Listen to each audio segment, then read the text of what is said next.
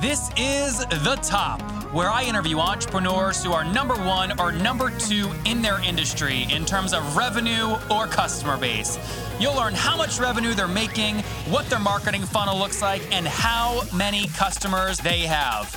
I'm now at $20,000 per talk. 5 and 6 million. He is hell-bent on global domination. We just broke our 100,000 units sold mark. And I'm your host, Nathan Latka. Many of you who I've met in person have seen my unbelievable dashboards that I built. You know, I'm an analytics-like crazy person. I love the data, and I love presenting the data in beautiful dashboards that my team can use on their mobile devices, their phones, and TVs throughout the office. Now, the way I do this without having to hire a big development team is at nathanlatka.com/analytics. It's using a company called Klipfolio, and I'll tell you more later on in the show how I use them. It's nathanlatka.com/analytics. This is episode 670. Coming up tomorrow morning, we are predicting the future of financial technology with the CEO of FT Partners, Steve McLaughlin, who did over $10 billion in transaction volume in the space last year. I want you to listen and tell me if you agree with him. Good morning, everybody. Nathan Latka here. Our guest this morning is John Stein. He's the CEO and founder of Betterment. He's passionate about making life better, and with his experience from his career of advising banks and brokers on risk and products, he founded Betterment in 2008. John is a graduate of Harvard University and Columbia Business School, and he holds a Series 7, 24, 63, and is a CFA, Chartered Financial Analyst. His interests lie at the intersection of behavior, psychology, and economics. What excites him most about his work is making everyday activities and products more efficient, accessible, and easy to use. John, are you ready to take us to the top? I am. Thanks, Nathan. Thanks for being with me here early on a Monday morning. Appreciate it. So start us off real quick. For those that are not familiar with Betterment, give us the gist of what it does and what your revenue model is, how you make money. Betterment is the largest independent investment advisor online. We manage your money for you in a way that the old institutions can't, because we've used technology to automate all the best practices of investing and do them for you automatically. And that same technology drives the cost down for you. So you get better investment management at a lower cost than you can get anywhere else. This service is leading the way in the industry right now, and the industry is all coming after us. They all want to change their products to be more like ours. It's an exciting time. We charge customers a fee that's a percentage of the assets under management. Which is how much, John? It's 0.25%, which is the lowest in the industry. And by charging this one clear, transparent fee, we align ourselves with a customer in a way that the old institutions are not. The old institutions charge you for transactions, or they're selling products to you and getting commissions for those products, or they have their own funds that they're pushing on you, these kinds of things. Betterment is an advisor, a fiduciary, which means we have to put our customers' best interests first. And that means we're aligned with our customers, and that translates into how we charge our fee. Now, you said at the top of the show that you guys are the largest in terms of being online. Tell me what that number is in terms of assets under management in total currently.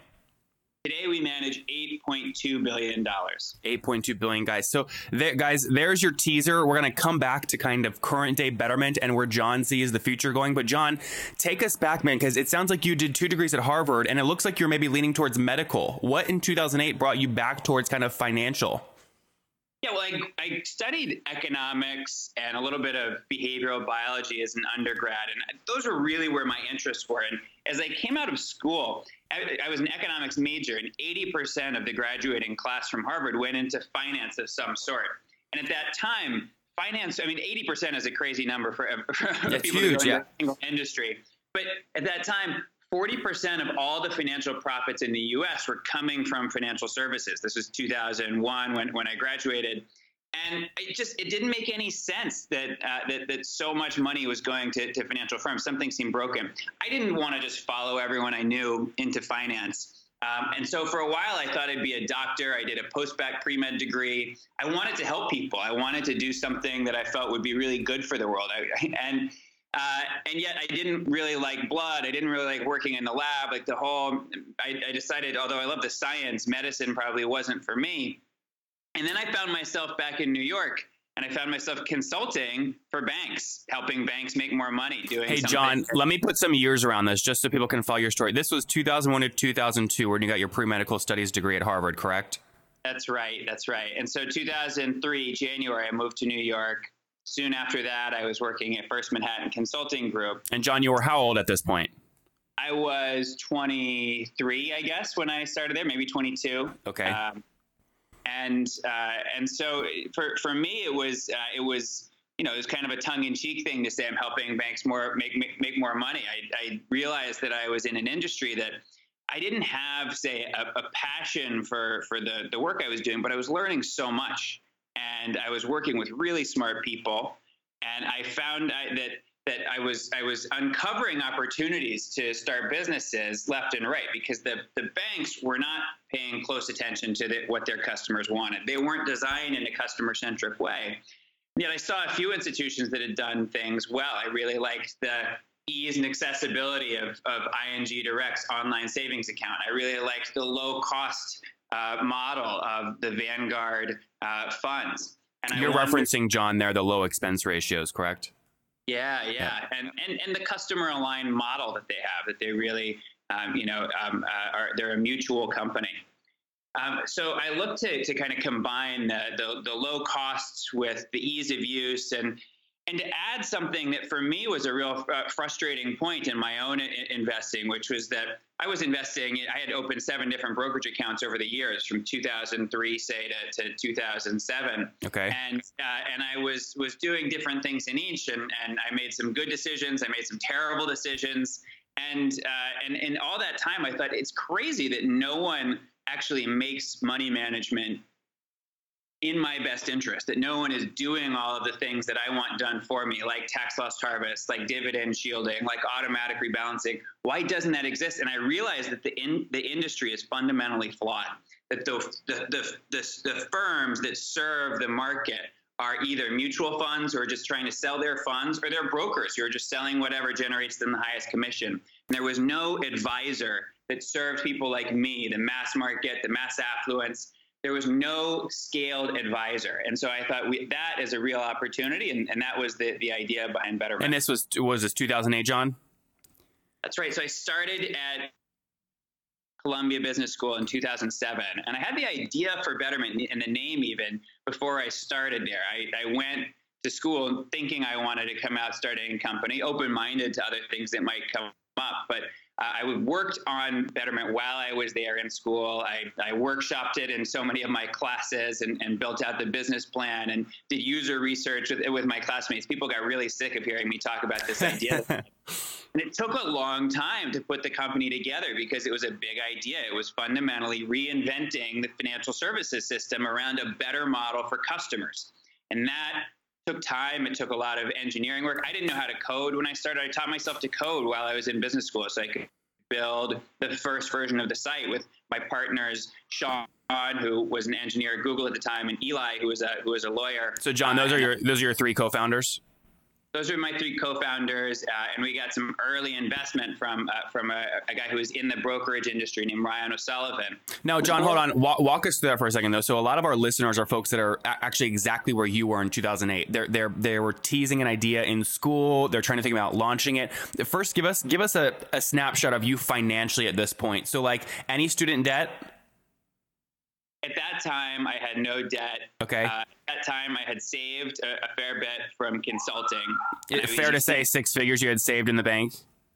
Yes. Okay. So how much, and this is helpful because people are trying to understand risk when they're trying to figure out, do I get a job or launch their own thing out of school? So when you launched, you said you have yourself and then 2 other co-founders, so 3 total. Walk us through the amount of money you raised earlier at the beginning and how you got that funding. When we were in those early days, we didn't need a ton of funding because we didn't pay ourselves salaries. So basically our funding was paying our rent and food for that first year or so. What was that about? I'm curious. We raised some money from ourselves. We pooled our investment so that we could bring on a couple of employees, and I think that initial investment was only maybe was less than $400,000 that we pulled together from ourselves and friends and families. All of those four founders that I mentioned all chipped in some money. Okay. Oh, so there's 4 of you total. There's you and 3 others. That's right. Got it. Right. So you pulled that initial money. Was that just a convertible note that you did? It was really just founding the company. It wasn't even a note. We all contributed capital to the company. And then fast forward real quick, kind of tease us for a second, because you've raised significant capital. How much total have you raised to date? $205 million today. So where did you realize that you were going to kind of go down the route? You know, there's a mental switch in a lot of founders' mind when they go from, hey, bootstrapped lifestyle business to, hey, we're going to, shoot for the stars here and you go for $1 billion IPO or solve a really big problem. Where did you where was the tipping point for you? Was it when you put in the initial 400K, or was it a Series A or Series B or what? I always wanted to build a company that would impact the lives of millions of people for the better. From day one, that was our ambition. Now, we knew it would take a lot to get there. We knew it would be a capital-intensive business. We're building an investing business that requires a lot of trust. It requires a lot of scale. It requires a lot of really smart engineers and investing experts and just great PhDs and CFPs and all these types who are expensive. And so we knew it was going to be a capital-intensive business, and we'd have to raise money to do it from day one. Yep. Now, and where are you John? Just give us a sense of team size real quick today. What's your total team size, and how many of them are engineers? We've grown and been successful beyond, I think, even those initial ambitions. And today we have 220 people. Okay. About half the team are engineers or product managers. Most of our team is involved in building the services. So we've got on top of that the investing experts, the operations folks, designers, et cetera. And that's most of Betterment. Now, let me switch gears for a second. So we had Andy on from Wealthfront in episode 498. He obviously shared they've got about $4.4 billion in assets under management. And one of the things he articulated when I asked why he thinks he can win the space is he said, well, there's other competitors in the space. He didn't name you, but I'm only assuming. He said there's other competitors in the space that are just acquiring customers at a ridiculously unprofitable rate. How do you think about customer acquisition?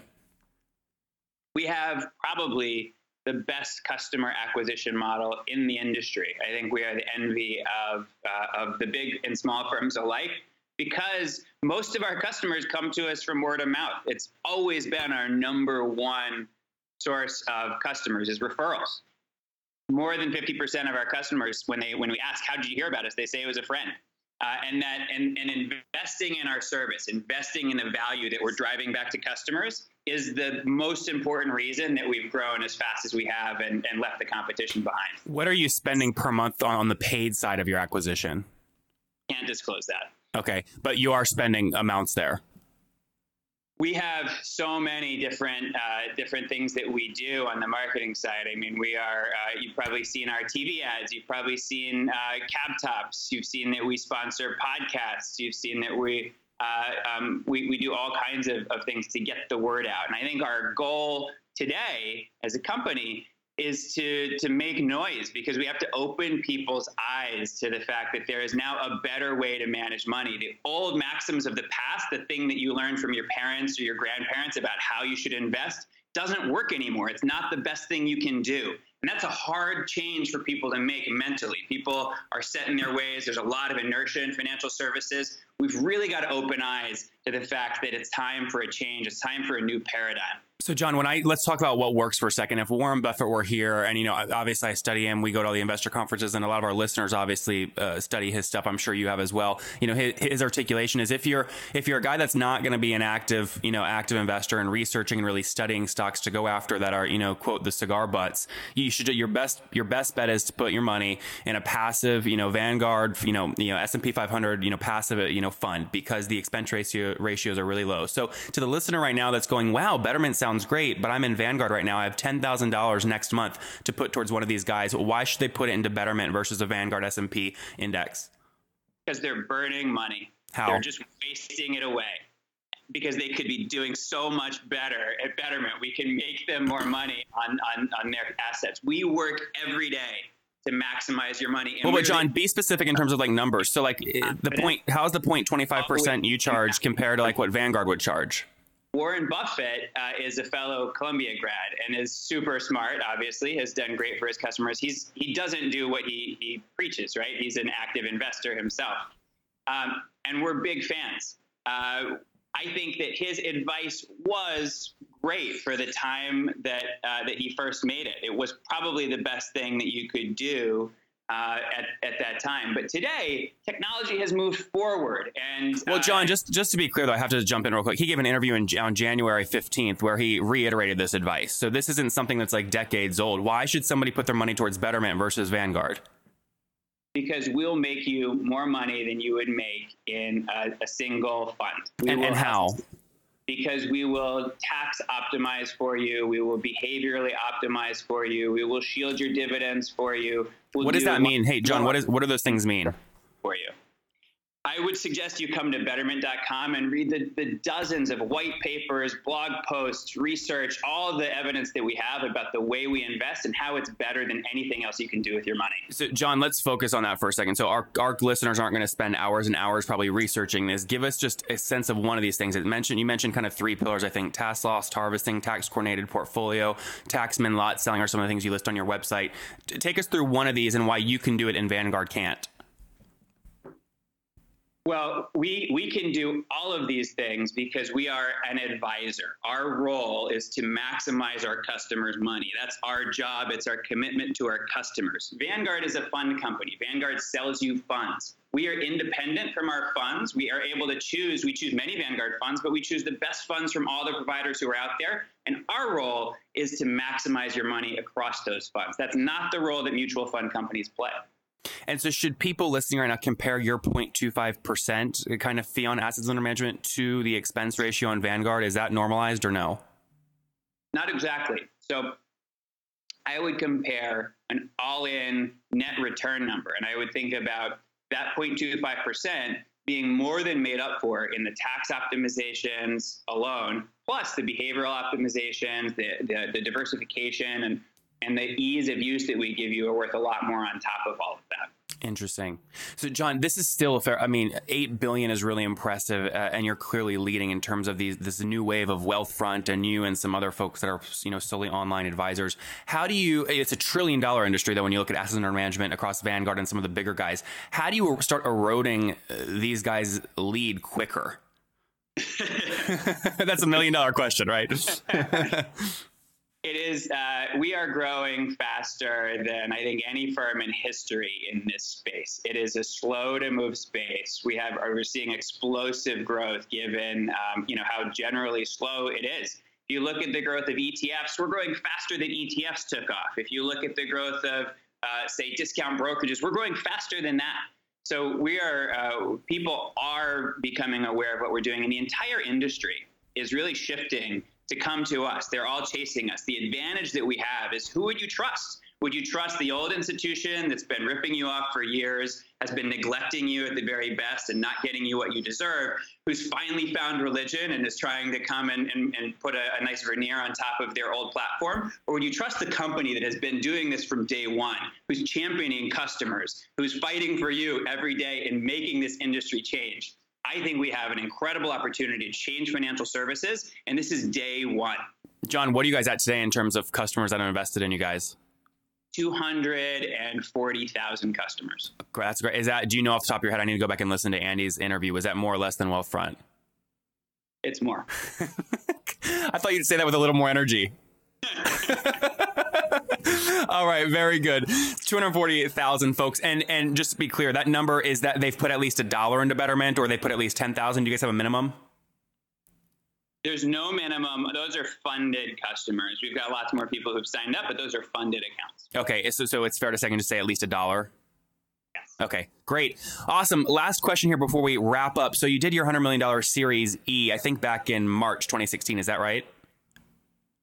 That sounds right to me. Okay. So fast forward to today, it's a year later. So you're right now either raising a massive round or you're selling to a big guy for over $1 billion. Which one is it? Come on, John. We've always said we're going to make this a public company. We've always had our sights set on the long term. We're building an institution for the next century. We're not interested in selling out right now.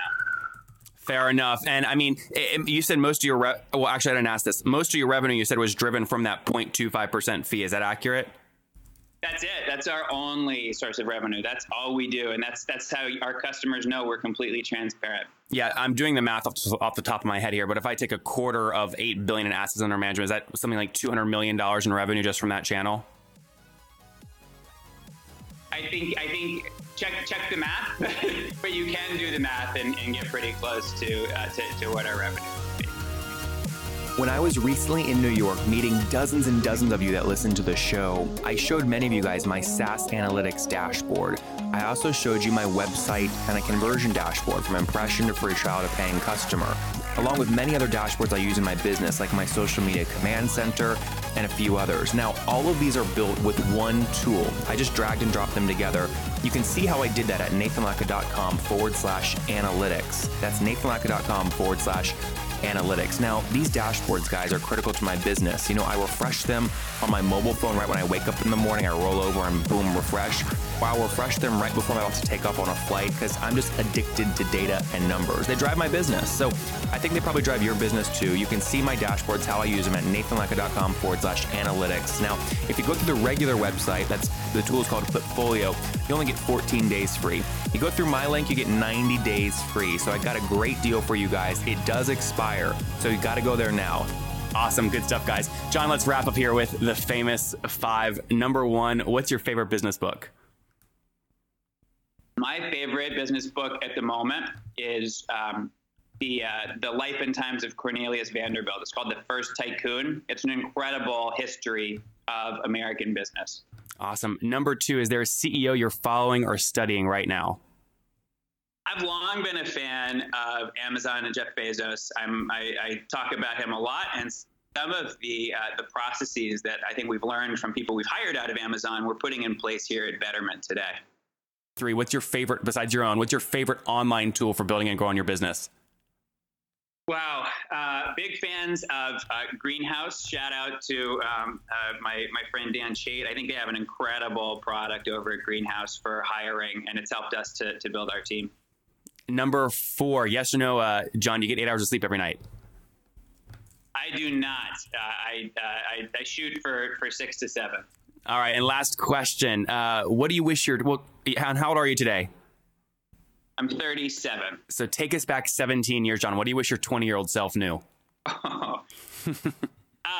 You know, I feel so... This was during your medical degree, right? It's hard to change anything. Yeah, you know, I guess I just feel very settled. I feel like, you know, things work out. And I guess if anything, I could have taken a risk a little earlier. Awesome. Top Tribe. There you have it from John Stein, founder and CEO of Betterment. He wishes his 20-year-old self would have jumped into entrepreneurship, taken that risk earlier, maybe before heading into Columbia Business School. They're leading the way when it comes to online, again, wealth advisors. They've got $8 billion in assets under management, over 200,000 folks that have put at least $1 into their system. They charge 0.25% on assets under management fee to customers. And the reason they feel totally good doing that is because the upside for you guys, for folks that put money with them, hinges on really 3 core concepts which you can read on the website, ranging from tax loss harvesting to a tax coordinated portfolio to taxman lot selling and many other areas. John, thank you so much for taking us to the top. Thanks, Nathan. If you enjoyed John today, go back and listen to Dean yesterday. And he walks us through how he did his first real estate deal at 18 years old. So if you're listening and you're thinking about real estate, you want to listen to that episode now. I'll give you a hint as well. Today, he's doing over $400,000 in rental income alone. He also has a best-selling book. Go back and listen to that episode now, and be sure to tune in every morning for a new episode. It would mean the world to me if you guys got any value from this episode, if you would go leave a review on iTunes right now and then subscribe. You know, I hustle like heck to get these episodes out every freaking day for you guys, and trust me, I love it. I would do it with no listeners, but boy, oh boy, it makes my day and it makes my team's day when we see great reviews and get your feedback. So thanks so much. Okay, Top Tribe, I love giving away free money. I feel like Oprah giving away cars, and I have something special for you today. How many of you have heard our super sharp guests talk about success they've had with Facebook and Google Ads? Well, all of you listening right now, yes, if you're listening, you get $100 in free AdWords. Here's how you get it, okay? Again, thanks for listening. Get the free $100 from Google, right, when you sign up with my website host provider, HostGator. Go sign up now to get your free money. HostGator.com/Nathan. Again, that's HostGator.com/Nathan.